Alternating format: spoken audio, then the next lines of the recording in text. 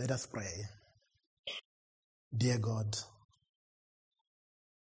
in the stillness of your presence, may we continue to share the gifts of our thoughts, the blessings of our love, and the graces of your mercy. Amen.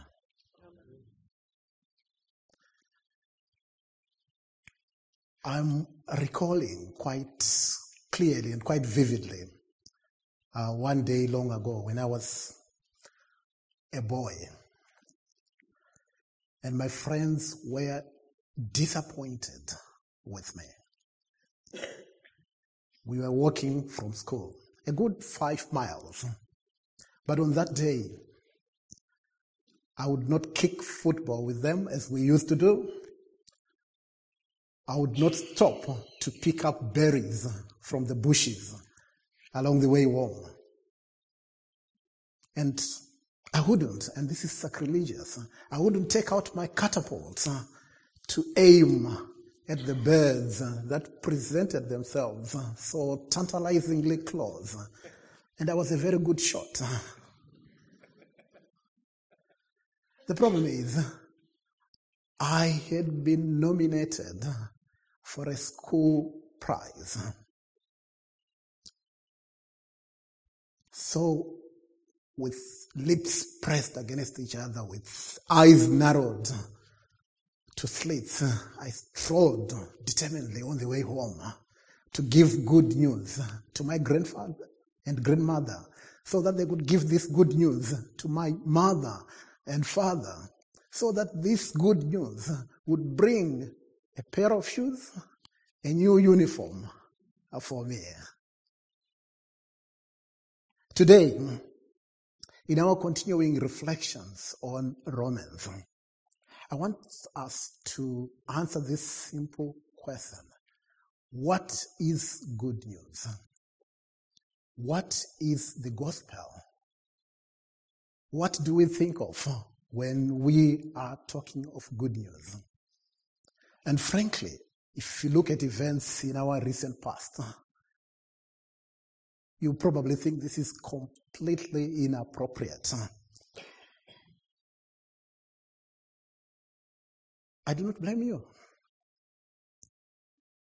We've just engaged in one of our annual earth-shaking, time-warping activities, springing the clocks forward.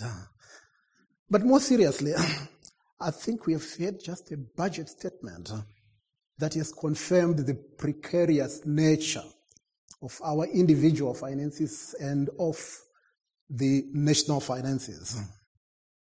More worryingly, in the recent past, events in North Africa and in the Middle East have shown us the depravity, the inhumanity, the viciousness of brutal dictatorships.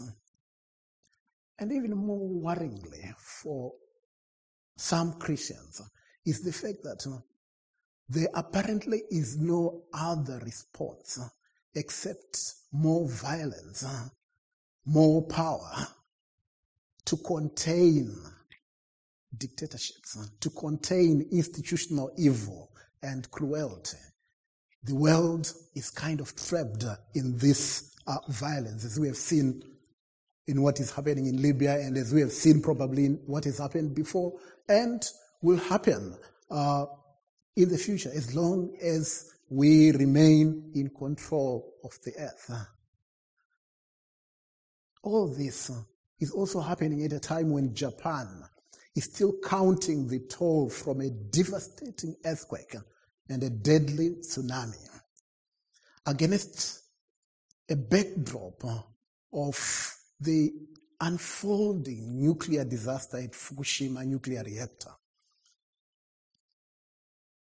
More locally, you wake up, you read in the newspapers, a woman has disappeared. A few days later, she is found dead. Yesterday in London, thousands of people protesting in the streets against spending cuts, the squeeze that it is bringing to people's lives.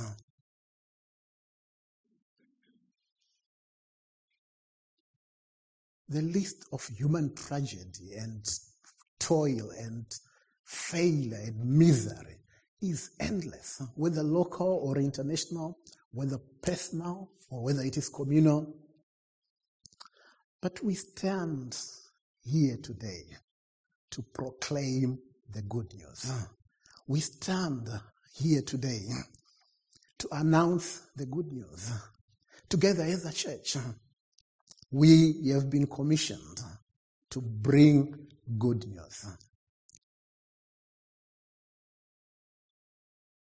Just to reflect on the time that Paul wrote his letters, probably at least 30 years before any of the synoptic gospels were written. And you can imagine, despite the quite comprehensive nature of the way these letters have been written, that he was under fire, he was inspired, he had this boyish enthusiasm, almost like the boy Vincent, to tell the good news. And the Roman Empire, a century before and a century after Christ died, stretched from Scotland to Sudan, and from the Atlantic coast of Portugal to the Caucasus. It was such a vast empire, and Rome was the bustling capital of that vast empire, that huge empire.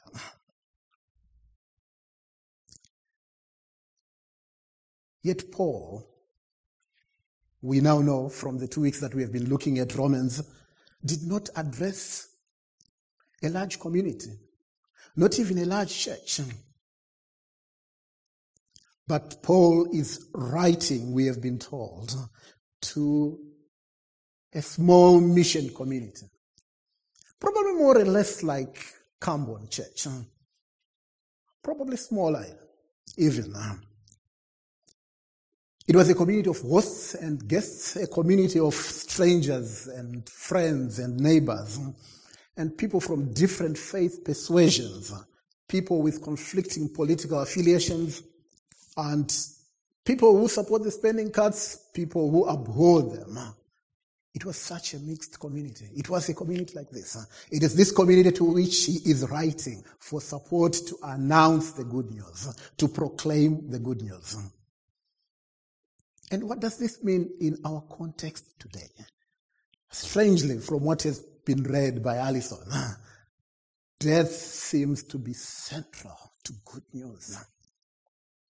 Dying seems to be very important in the eyes of Paul to this good news. And I think, therefore, this backdrop of the reeking miasma, the death, the misery that we have in the world today is indeed appropriate when we want to look at what is the good news. We are told in the passage, clearly and unambiguously by Paul, that the death of the sinful self is important before we have the birth of the good news. And this death and birth symbolism, I want us to examine it in 3 parts. 1, the baptism into Christ.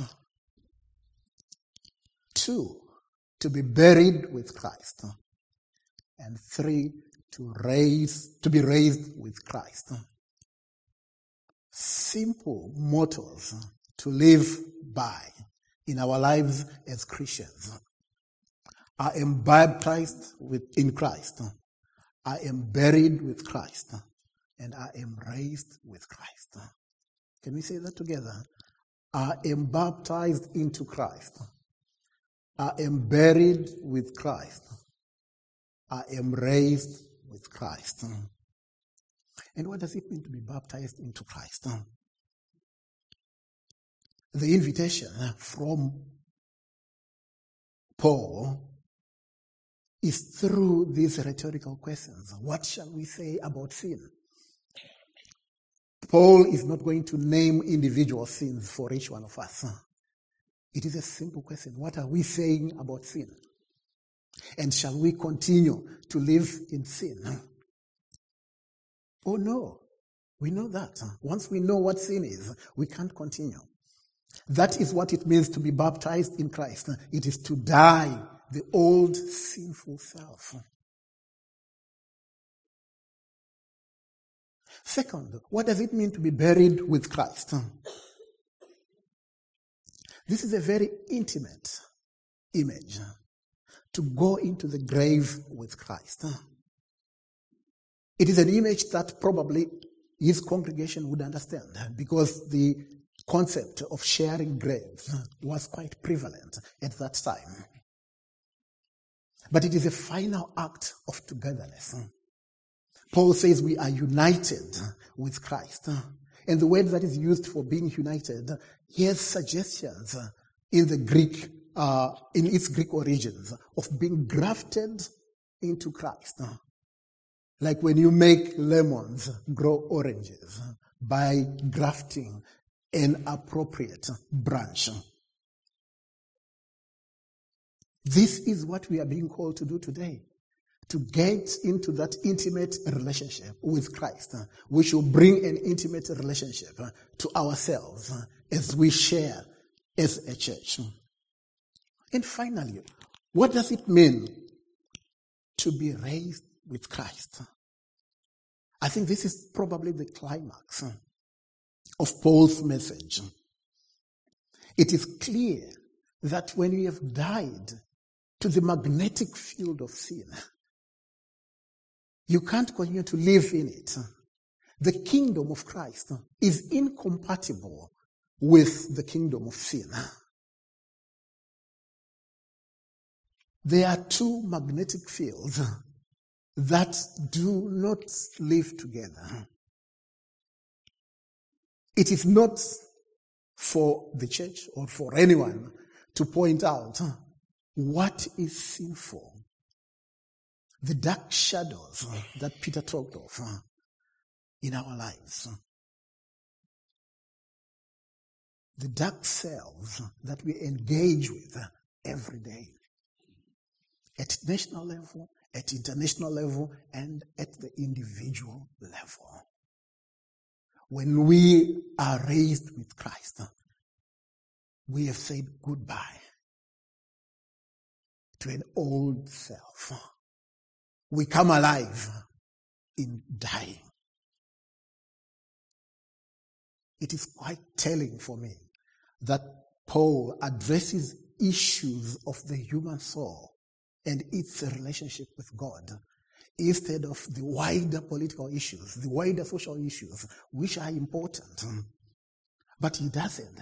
And for us today, it is important to examine the human soul. We don't have here political and environmental crises that would make for a fiery sermon. We don't have here a catalogue of weaknesses and how to cure our failings. We have a simple invitation, like Ian said last week, that we cannot make ourselves right by God. We are just given this righteousness as a gift, as an act of mercy and grace. We are invited to escape the dark shadows of ourselves. We die to sin and we become alive to Christ. During this Lent season, as you read through the Bible in 40 days, as you give up on chocolate, as you face up to the shadows in our lives, are you prepared to die to the magnetic field of sin and be alive to the kingdom that Jesus Christ is offering us? Then let your life be transformed so that it can transform the lives of others. One died for the good of many. One life in Cambon lived with love, lived with passion and humility. One church in this country acting out its mission in love and with passion is enough to transform the lives of many. We are called by God's grace to embody the new life in this service of righteousness. We shall not be weighed down by sinfulness. We shall not be named by the things that we are even afraid to name in our privacy. My dear brothers and sisters, on this day, which is our AGM day, when we reflect on the joys and the wonders, the works of this church, will we be that life? Will we be that church today, tomorrow, and every day? Amen.